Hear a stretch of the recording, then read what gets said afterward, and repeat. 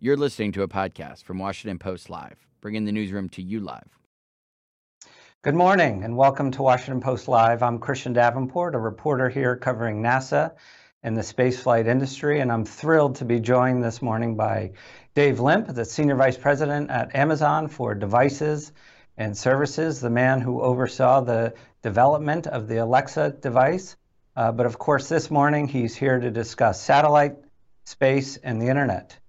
Dave, good morning. Welcome to Washington Post Live. Thanks, Christian. Good to be here. Thanks for having me. Oh, of course. It's a pleasure. A disclosure, of course, that Amazon founder Jeff Bezos owns the Washington Post. We always point that out. And a note to our audience. We want you to join the conversation. Please tweet to us at Post Live all of your questions and comments, and we'll look forward to going through those. But Dave, I just want to start with you. When you talk about Project Kuiper, what are its main goals and objectives? I wonder if you can give us sort of the big overview. Yeah, we added a leadership principle last year, which I think was a good one, a new one for Amazon, which says with scale and success comes broad responsibility. And, Amazon's not a small company any longer. And I think as we think about that, when we can find projects that are an intersection of things that we could do, that 5 people in a garage wouldn't be able to do, but that are good businesses, we certainly want to make sure they're good businesses, but that are also good for society. Those are the kinds of problems we'd like to attack. And I think Kuiper really fits into that envelope very well. It's a low Earth orbit satellite system that's really about bringing broadband to those people that are underserved or unserved around the world. And we always sort of really quickly go to, oh, that must mean sub-Saharan Africa. That is a problem, and we want to serve there. But you don't have to go far even in the United States to find people that are working off copper that was laid down in the 40s and 50s, 1950s, and are running 1 megabit per second if they're lucky. And we can think we can bring broadband to those folks as well. So you mentioned in that introductory video that obviously you're second to the market here in a way, that Starlink and SpaceX has already leapt out in front. They've got something like 3,500 satellites up, and it seems to me that they've sort of taken a page from Amazon, and that is they've gotten big fast. So I wonder, how do you compete with that? I think this is one of those things where the headlines would have you think that this is a sports race and there's going to be one winner. There are literally hundreds of millions of customers around the world that don't have access to great broadband. And each of these constellations, and Starlink, I'm sure is one of them. I can certainly speak for Kuiper. They're going to have a limited amount of bandwidth. It's a lot of bandwidth, but it is a limited amount of bandwidth. And I think there's plenty of room for 2 great constellations. And as an Amazon employee, and I really am really looking forward to broadband for more people. We want people to have access to services like Amazon, services like other internet properties. And so I think more constellations is generally good. I do think we have some benefits, though, in ours. I think we've found a way to build the dish that goes into the customer premises, the actual dish that they connect to the satellite network at a much lower cost than anybody has seen before, including Starlink. So I think we'll have some advantages to customers, but in the end, I think there'll be plenty of room for 2 constellations. I'm curious about that, about the cost and the advantages. Is there any way you could provide some more details about what you're doing to set yourself apart, just in the marketplace generally? I mean, obviously, Amazon's very good at that and has been doing that for a long time. Yeah, I think there's a couple things that are predicated in the Kuiper system. And one of the decisions we made very early on, not to get too technical, but is to build a system that's symmetric using the Ka bandwidth up and down. And so to our base stations, we use Ka, but also to the customer premise, we use Ka. And that obviously came at a cost. We have to fly a slightly larger satellite than others have. We have more power on our bus in the satellite. But the advantage to us was to be able to build a much lower cost, a much more efficient antenna that goes in the customer premise. And remember, we're going to be building tens of millions of those. There's 3,236 satellites, but there's tens of millions of the things that go into people's homes. And so by bringing that price down, and now we think we're under $400 on the bill of materials for that, I think that's a big advantage for our architecture. The second thing I would point out is, Amazon has a very large cloud presence with AWS. And so being able to have our backbone of the internet that is Kuiper basically get quickly into the AWS framework, and that where a lot of web properties are already residing, Netflix and Amazon Video and other types of things, gives us the ability to have lower latency to things in the internet, more security. I think that's another thing in our architecture that I'm really excited about. So who do you see are the customers? I mean, I've seen some estimates that are 4 billion people worldwide without reliable access to broadband. Where are your customers for that? And I wonder if there are different segments of the population or the business world that you're looking at. Yeah, I think there's certainly consumers around the world, as you said. I don't know if it's 4 billion, but I certainly think it's hundreds and hundreds of millions. And there it's predicated about getting a global system, a system that is affordable, because you want consumers to be able to have access to this, but not at super pricing. And so I think that's one very large segment of the opportunity. I think there's a big enterprise opportunity out there, both in businesses themselves that might have assets that are in places that they want to track that they can't get to. That could be maritime, that could be large construction equipment out in places that they wouldn't have access to. But it also might be large network operators who want to be able to access a backhaul system that's reliable, that's high speed. We've already announced one of those with a partnership with Verizon, where we're looking at how we can use an enterprise version of the Kuiper antenna as backhaul instead of, say, microwave links or places where you can't even get backhaul today. And then we can get not only broadband to more rural areas, but you can also then get 5G to more rural areas, and that's just good for customers as well. And we've seen too, I mean, what Starlink has done in Ukraine and the discussion with the Pentagon and their interest in it and the back and forth that they've had with SpaceX. I'm just curious if you think the military is a potential customer for you, and have you had any discussions with them about it? Yeah, we've had discussions with a bunch of different parts of governments, U.S. government specifically. We did announce one contract with NASA where we're doing some investigations on satellite laser interconnects. So imagine if you could put reliable high-speed lasers on each of these satellites and then interconnect them in space, you could form a mesh network. So we have signed a contract with NASA to investigate that and see what that is. I do think that Amazon in general, it's kind of one of our tenants, believes that technology should be used to help national security. And so to the extent that Kuiper can help, I think we're open to those discussions. So I wonder too about how you make the business case closed. Amazon has talked about investing $10 billion into the system. I mean, the upfront costs are enormous. I mean, when Elon Musk started Starlink a few years ago, he talked openly about how maybe this would work, maybe it wouldn't. The past, other satellite companies have tried this and decades ago, Teledesic, Iridium, and it didn't work. I'm just sort of wondering, how you see the business case working for Amazon, and does Amazon, in terms of the synergies you have there, help you close that business case?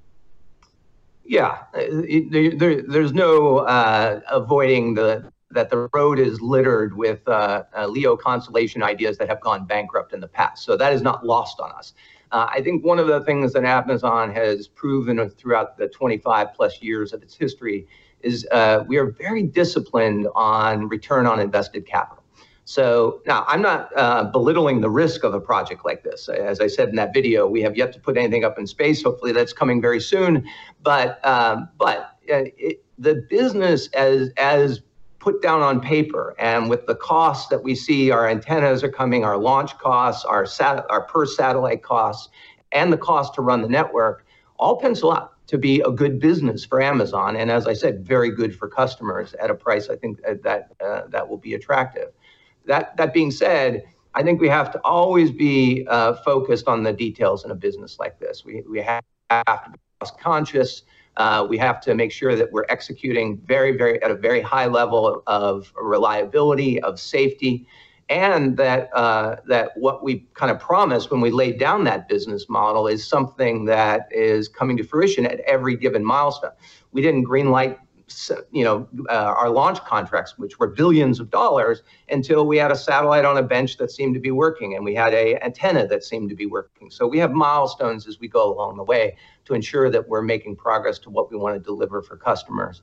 But we're a few years into this now. I've never been more optimistic, because now you're starting to see silicon light up. You're starting to see the functionality light up. You're starting to see actually manufacturing happening, and that gives you more confidence that you're on path to deliver the system. Yeah, it sounds like a very Jeff Bezos step-by-step approach.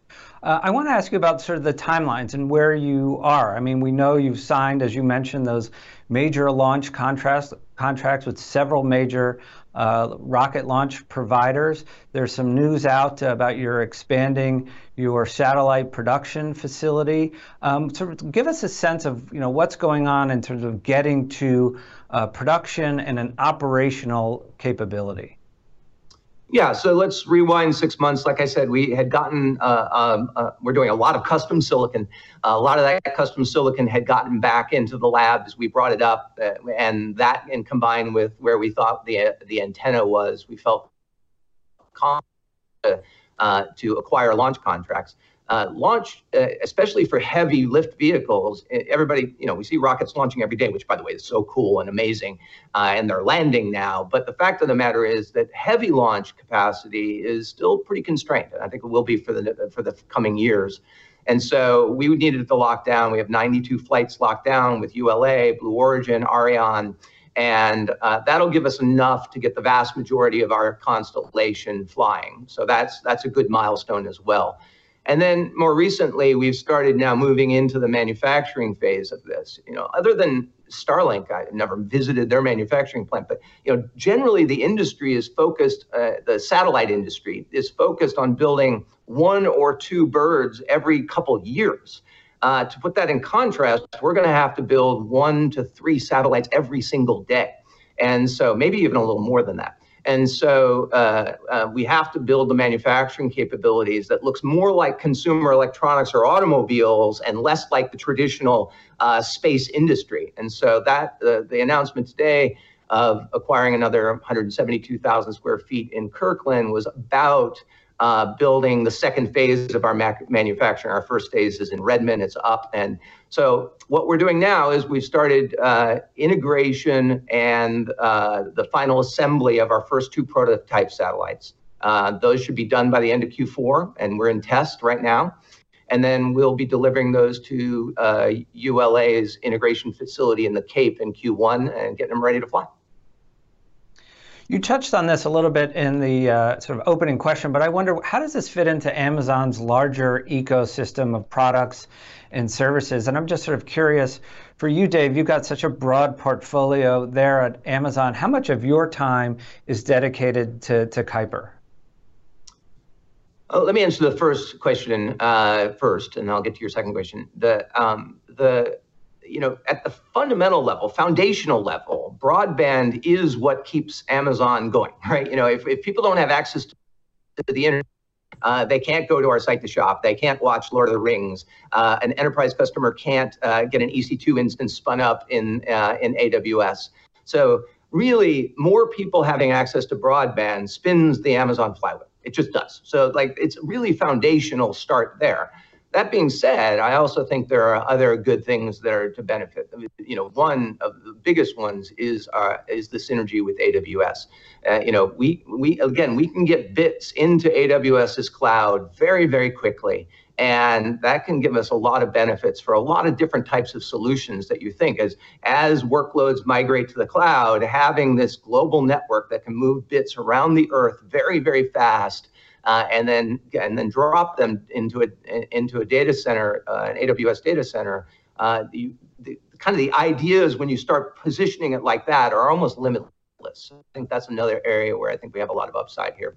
That being said, second question, how much time do I work on it? I've often said I have a great job, one of the best jobs I know of.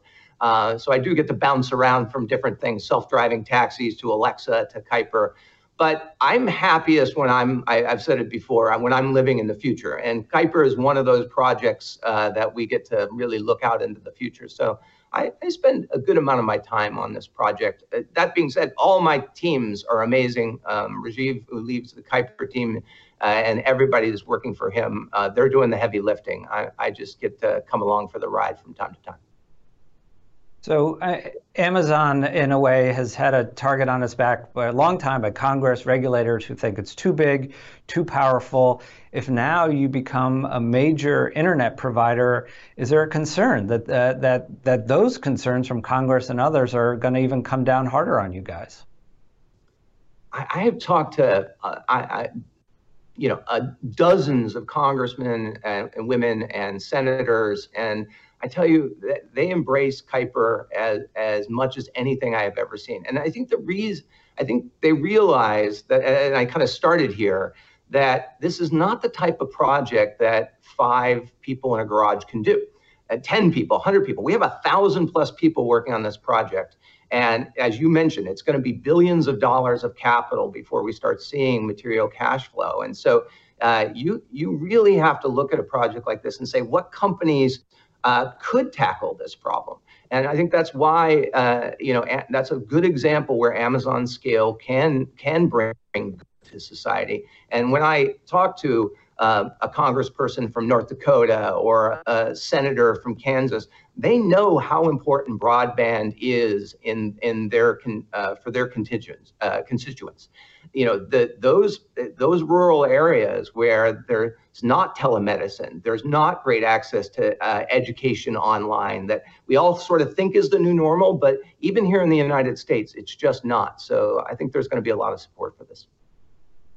Yeah, obviously, providing internet to, areas that aren't served or are underserved can have an enormous impact, and perhaps nowhere greater than, in countries where these oppressive regimes, and we've seen some reporting about the White House potentially interested in using Starlink in Iran. I just wonder if that's something you've been thinking about operating Kuiper in some of these countries, and if you've had any discussions internally or with the government about that, because I imagine that's a very delicate situation to navigate. Yeah, we're too early at this point to be having detailed discussions about that. But I would say from a macro level that access to broadband is part and parcel to access to information. And when you get information that is not that is not censored, that is the actual truth, then that is the path to freedom. And I was lucky enough to be born in the United States and live in a world that has been free all my life. And sometimes we take that for granted in some of the world events that we see right now.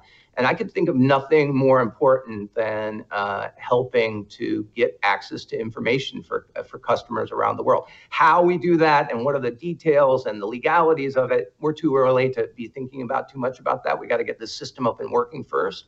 But I do believe the moral high ground of access to ground truth information is an important one for society.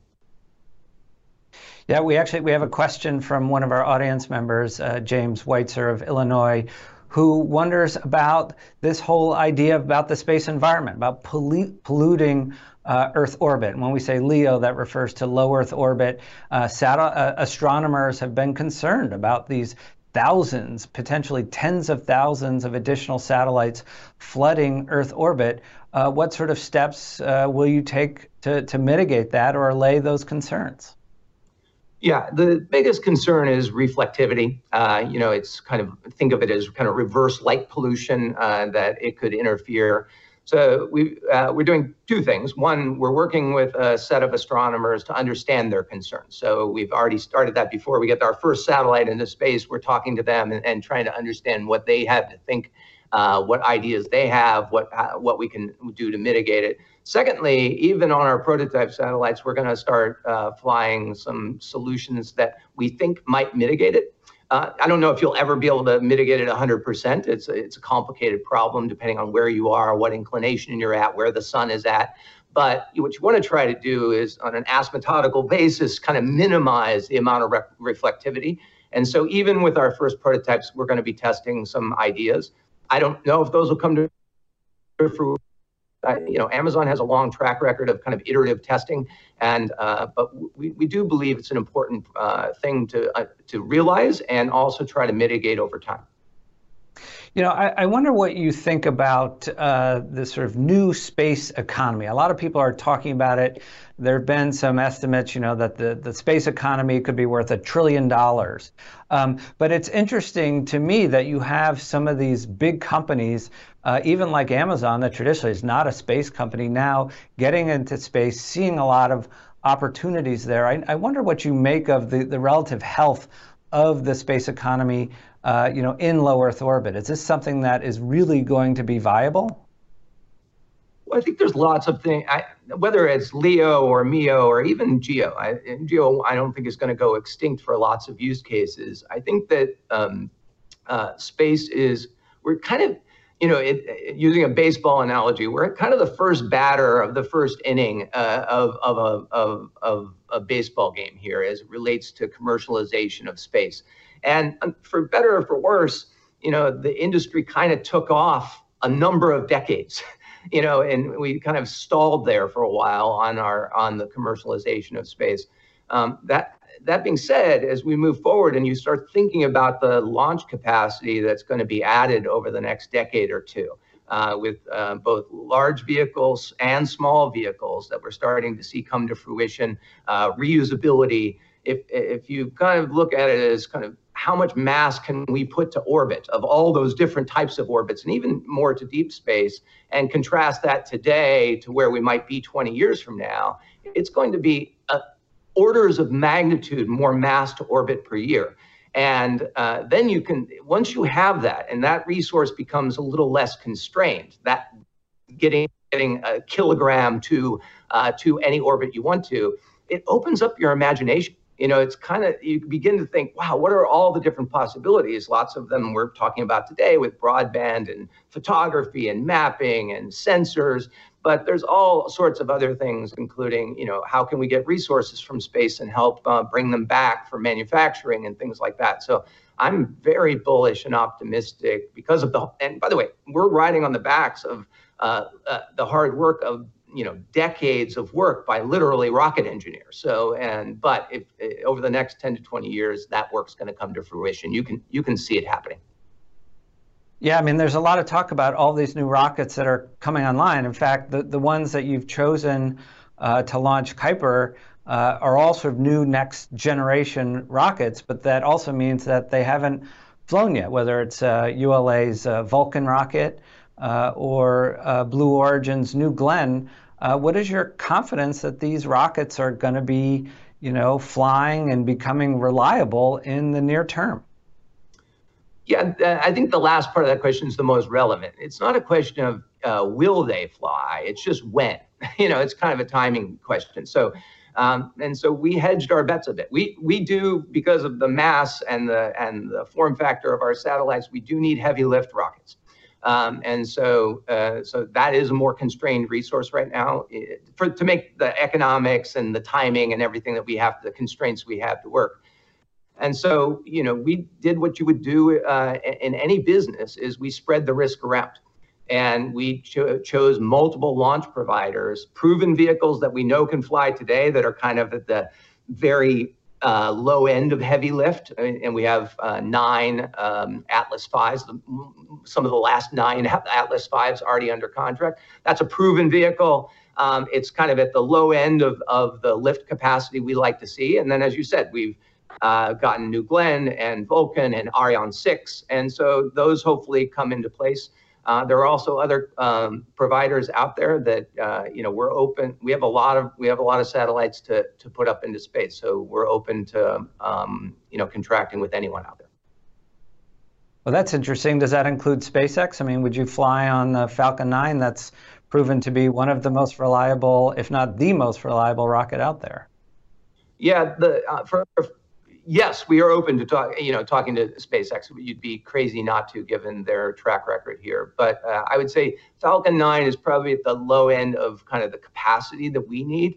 But as you think about them, getting more Falcon Heavy, but more importantly, as they think about Starship and getting that into production readiness, those become very viable candidates for us as well. So I just wonder, I mean, if you've got all of these satellite constellation companies out there, and for our audience, what's going on is the technology is really going through something of a revolution where it used to be that a satellite was massive, the size of, say, a garbage truck, but now that can be as small as a loaf of bread or, a small refrigerator. But I just wonder, Dave, in terms of the talent pipeline, because you've got all of these companies, OneWeb, Planet, whether it's remote sensing, imaging, or communications or internet that are building these satellites, are you able to attract the talent that you need as you're ramping up and really entering what's a critical phase for Kuiper? Well, so far the answer to that has been yes. I've never seen a team come together so quick with such amazing talent. I mean, it really is pretty stunning, the group of people. Like I said, we're over 1,000 people now. We're continuing to hire.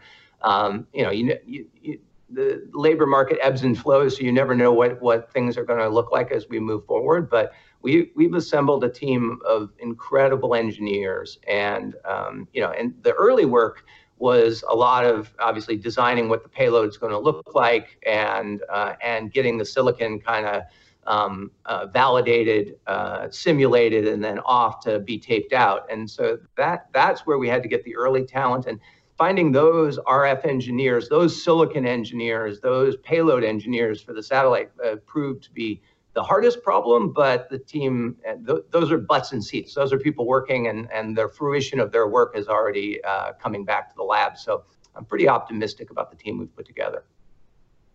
And we're coming up at the end of the time. I want to see if I can squeeze in a couple more questions. If I have this right, Dave, you need to buy, to meet the requirements in your FCC license, have about half of your constellation up, or about 1,600 satellites up within the next couple of years. Is that correct? And are you going to meet that goal? Yeah, we have to have half, as per our FCC license, half our constellation has to be up and operational by July 26. We are on track for that. A lot of that's because of the help of some of our partners. Obviously, we've contracted most recently with ULA, who's been an amazing partner for us, to get a ride with our prototype satellites on the first Vulcan launch, which I think Tori has said is going to be in Q1. And so we're in the process of getting our proto satellites ready, but we're not holding there, given that the schedule we have in front of us. We're in parallel bringing up manufacturing of our, assuming success of our prototype satellites, we're bringing up manufacturing for our production satellites in parallel, and so we're on track to meet that milestone. So last question, just looking ahead in the future, I mean, a lot of people in space look 40, 50 years out. Let's keep a sort of more realistic timeline, 10 years out in terms of the future of space and where Amazon and Kuiper are in it, what sort of benefits you see. What does that landscape look like when you look around the corner down the road? Yeah, I think in 10 years from now, we have tens of millions of customers that are on Kuiper system. And that they're enjoying the benefits of, consumers are enjoying the benefits of low-cost broadband in places they could never have gotten it before. I think there are thousands of enterprise customers at that point that are understanding and now inventing with the reality that moving a bit from the far side of the planet to the other side of the planet at the speed of light is the new normal, without having to make fiber hops, and we're able to help those customers as well. And I think we'll be in 10 years, we'll be well into the design of our second generation constellation, assuming success of our first one, which, like all things at Amazon, we're going to learn from what our customers say. We're going to look at what the latest technology looks like and iterate. I think we're building one of, if not the most advanced RF LEO satellite ever built. That being said, I already know we can do better in V2. So as soon as we start launching V1, we'll be ready to start thinking about what the next iteration of this looks like. So improve customers' lives even more 10 years from hence. Yeah, well, it's all very exciting. Unfortunately, though, that's all the time we have. Dave Limp, thank you so much for joining us. That was a real pleasure. Thanks for the time. I had a great time. Thank you. Thanks for listening. For more information on our upcoming programs, go to WashingtonPostLive.com.